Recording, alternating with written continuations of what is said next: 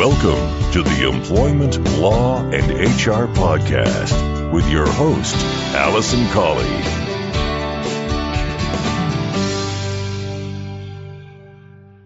Hello and welcome to this episode 170 of the Employment Law and HR Podcast. I'm your host, Allison Colley.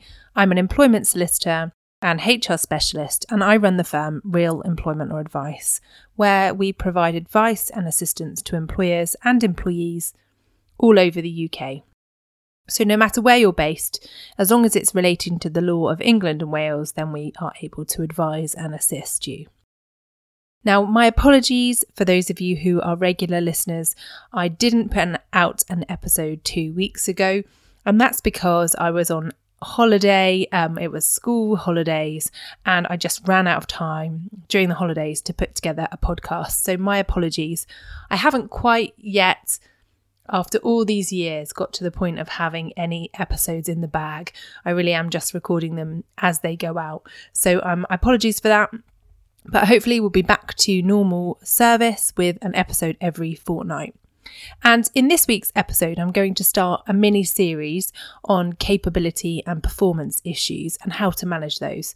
So I'm going to cover off over the next couple of episodes of the podcast how best to deal with those issues, starting with an introduction today on what I'm calling the COVID effect.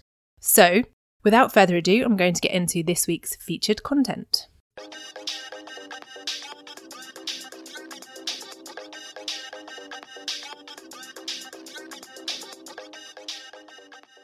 Now, as I said at the outset, I am going to be covering off a mini-series on how to deal with performance and capability issues. Now, the reason for this is twofold. The first is it's something that's been coming up fairly frequently recently. I know that it's something that both managers and HR professionals feel uncomfortable about dealing with, how to address issues of performance and capability.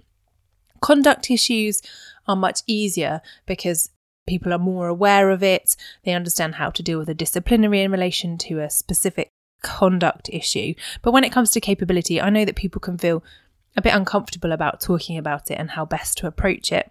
So that's one of the reasons. And the second reason is, as I was alluding to, is something I'm calling the COVID effect. Now, it might already have been a term coined by others. I don't know. But in essence, I think that there are going to be a number of things taking place as businesses start to return to more normality and more normal working, and the world essentially, or the UK at least, returns to some sense of normality as we move into the spring and summer with the vaccine rollout and the possibility of restrictions being lifted altogether. So I think that what I'm saying here is that COVID and what's been going on for the last year and a bit may have an impact on how employees perform and their attitude and behaviour when they return to work. So what do I mean by this? Well, there is, of course, the potential long-term impact of furlough and reduced working time. So particularly for those people who may have been out of work for a significant period of time or have been working at reduced hours, for over a year in some cases, it's going to be quite difficult for them to get back up to speed, going from much lower working hours or in some cases zero to full working and full speed again. So there's going to be that long-term impact that furloughs had on them. There's going to be an element of COVID fatigue amongst your workforce, and that goes for those members of staff who have both been furloughed or flexibly furloughed and those who have continued to work during this time. I know for a fact that I'm feeling COVID fatigue, having sort of been working non-stop solidly with everything that's been going on and everything you've had to deal with over the last year or so. There is an element of COVID fatigue that I think you need to be aware of amongst all your staff.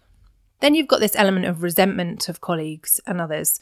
So for those people who have been working throughout lockdowns and periods of furlough, there may be some resentment on their part that their colleagues, or not even necessarily colleagues in the same business, but other people have had lots of what they see as lovely time off at home, being paid 80%. So there may be an element of resentment if you're bringing people back into the workplace particularly. Also, we're hearing a lot, aren't we, in the news about people who have developed a new outlook on life as a result of what's happened this last year. It's given people a bit of a wake-up call, and the changes mean that some people are reevaluating the way they live their lives, what they want out of life. So you may find that you have employees who are returning to work or who are starting to think about different ways of working and what they want out of life. So they may not necessarily want to continue in the job role anymore and may be looking to pastures new. Then you've got potential changes to your business as a result of COVID. And that could be short term in relation to changes you're having to make because of COVID restrictions, or it could be long term because of, changes to the way that you're working that have come about. There are a number of reasons related, in my view, to the lockdowns, to COVID, to furlough, that may impact on performance and capability issues as employees are starting to return to work. So that's another reason for discussing it now and bringing it to the forefront of your mind, really, as you're starting to potentially bring people back in and get back up to speed with the full workforce and full complement of work required. And I say this because I think it's important to acknowledge and recognise that even for a short period of time, things may be different. Maybe people are thinking differently. People may need more time to transition back into work. So if you are looking at performance and capability issues, it may be that you decide that you have a grace period where people are retraining or just learning systems again before you start looking at those sort of performance and capability measures that you might have done ordinarily. So where do you start then when it comes to capability and performance management of staff? Now, if you've taken into consideration all of the things I've just talked about in relation to returning from furlough and COVID, etc., and taking all of that, you do decide that there is a potential issue that you need to address with a member of staff about their performance or capability. When we're talking about capability and performance here, this is in relation to, for example, somebody not meeting their targets or somebody not fulfilling the requirements of their role to the level or standard that's required of them. We are distinguishing this from conduct issues. Now, conduct issues could be where somebody is late for work, someone fails to follow a legitimate management instruction, or a really easy one of this is they swear at a colleague and the colleague complains about it. Those are conduct issues. Capability issues are, as I said at the outset, more difficult often for people to deal with because they may not be as prominent or as easy to recognise, but maybe sort of slow burning issues around the way that they're undertaking their job role. So the first thing you need to do is to start by looking at yourself. Look at you as the manager, or if you're looking at this from the perspective as a HR professional or another manager, what has the employee's manager been doing?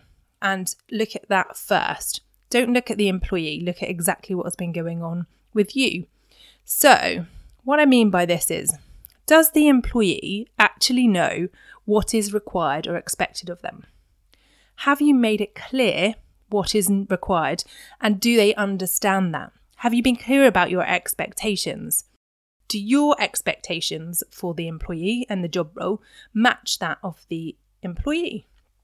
Sometimes we can be coming at things where we think we're coming at it from the same way and the same view, and we're communicating effectively to the employee, but they might be looking at it completely differently. So really analyse yourself. At what point in time have you set out to them what is required and expected of them? And have you been clear? And this brings me on to the next point, which is thinking about, does the employee know how to do the job? Have you told them how to do the job? Have you shown them how to do the job in relation to what you're requiring of them and what your expectations are? So have they had sufficient training in the first place? Or are you expecting something from them when actually you haven't met your obligations as their manager or employer? And then look at whether they have a disability, whether that's declared to you or whether you have identified that there might be a potential disability issue there. And or do they need additional support for any reason? Think about what's been going on in their life. Think about what's been happening, and do you think that this is related to something else? Obviously without going into that conversation with them, but really have a think about it before you launch yourself into a full-blown capability procedure.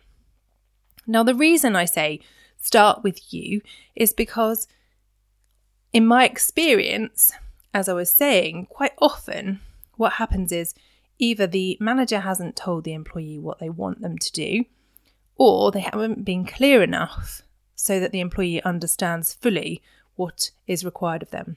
So you may have an expectation of them in your mind, and you may be thinking they're not meeting that.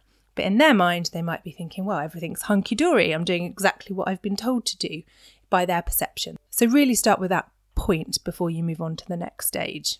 Then the next thing to do before even starting a conversation with the individual is to undertake some preparation. So you've been through those questions, the stage 1, focusing on you as the manager.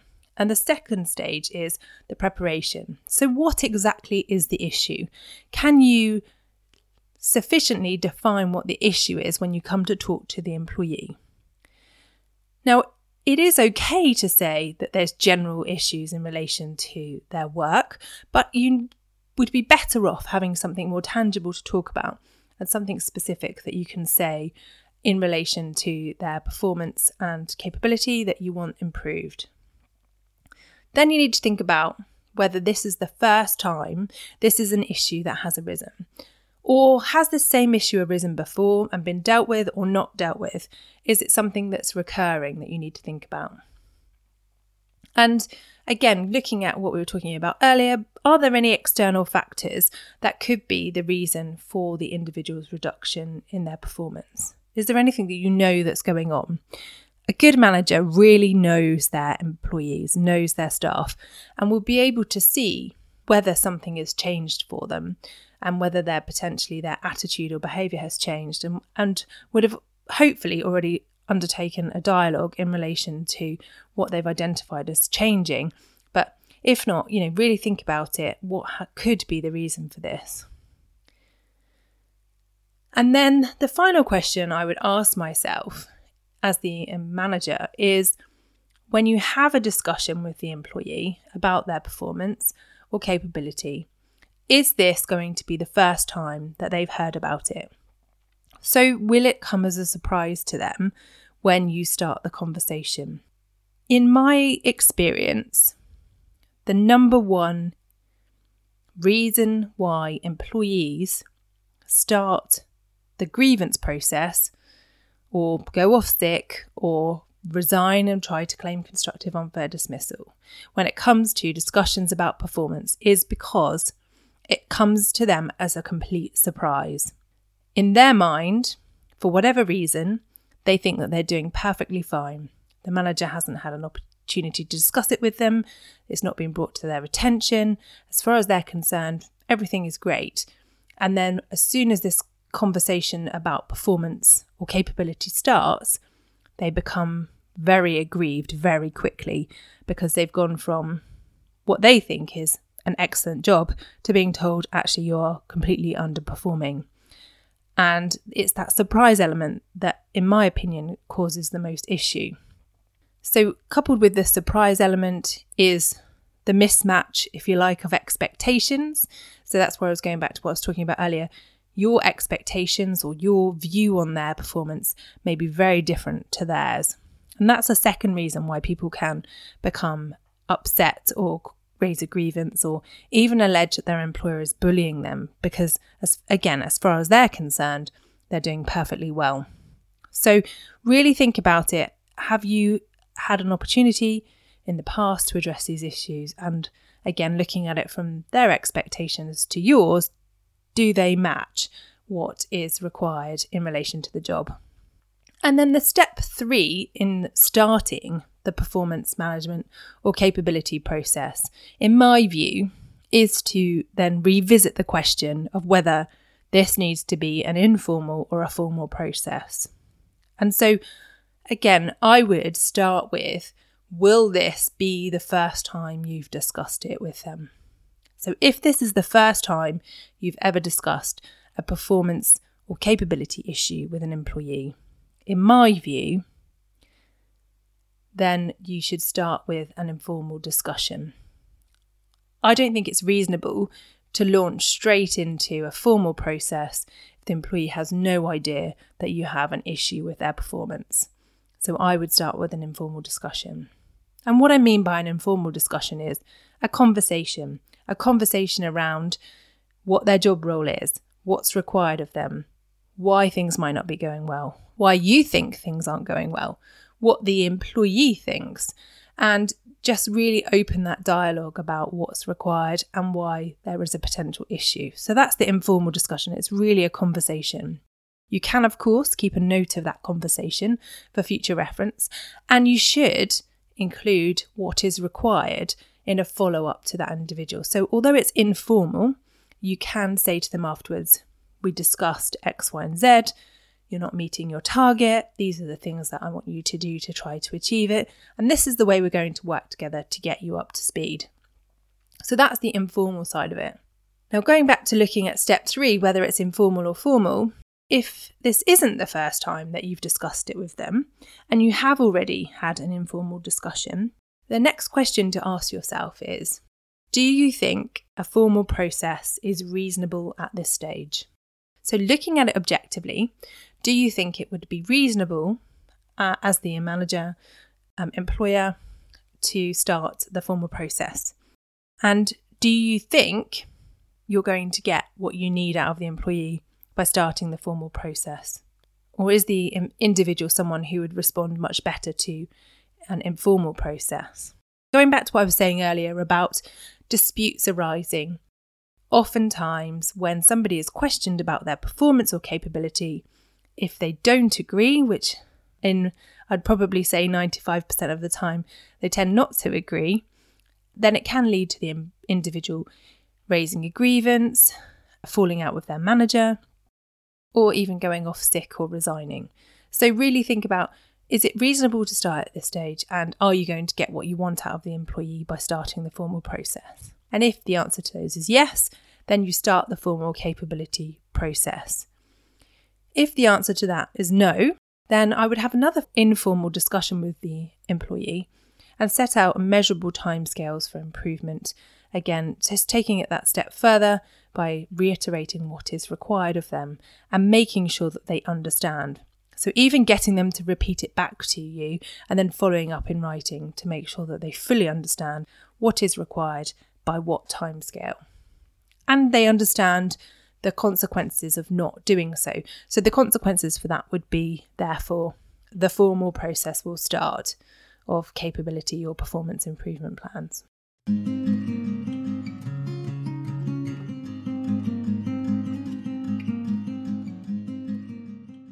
So just to recap there then, the starting points in relation to performance or capability issues with employees is really looking at yourself. That's step 1. Step 2 is preparation. And step 3 is deciding which process you need to follow with that individual to get the best out of them. Will it be informal, i.e. having a conversation and exploring the issues further, setting out a timescale, or will it be following the formal capability process? What I'm going to be covering off in the next few episodes is how to go through the formal capability process and how you can get the best out of employees from that, but then also what you would need to do in the event that you are unable to get an employee to the standard required and you have to go down the route of dismissal. Those will follow in the next episodes. But of course, if you have any questions about capability or performance or anything you want covered off in the podcasts about this, then please do not hesitate to get in touch. My email is alison@realemploymentlawadvice.co.uk. You can always telephone the office for a free initial telephone call with one of my colleagues. Our telephone number in the head office is 01983 897 003. Just quickly before I sign off, and I know I've talked about this in previous episodes, and thank you to those of you who listen to the podcast and who have subscribed to our YouTube channel. It's just to let you know that the podcasts are being put onto YouTube, so you can listen via YouTube if you wish to, but we are also producing some quite entertaining videos about employment law. which you may find useful or helpful, or hopefully entertaining at least. So I would be grateful if you go over to our YouTube channel, which you can find by searching on YouTube, Real Employment Law Advice, and subscribing. It really does help us out, and hopefully you'll find the content helpful as well. Finally, before I go, just a reminder, if you do listen to the podcast and you'd like to connect with me on LinkedIn, please do so. I will be doing some LinkedIn live events in the near future, and I very much look forward to bringing you another podcast about capability and performance in 2 weeks' time. I hope you have a fantastic rest of the week, and I look forward to speaking to you soon. Thanks again for listening. Just want to finalise by saying I wouldn't be a lawyer unless I had a legal disclaimer.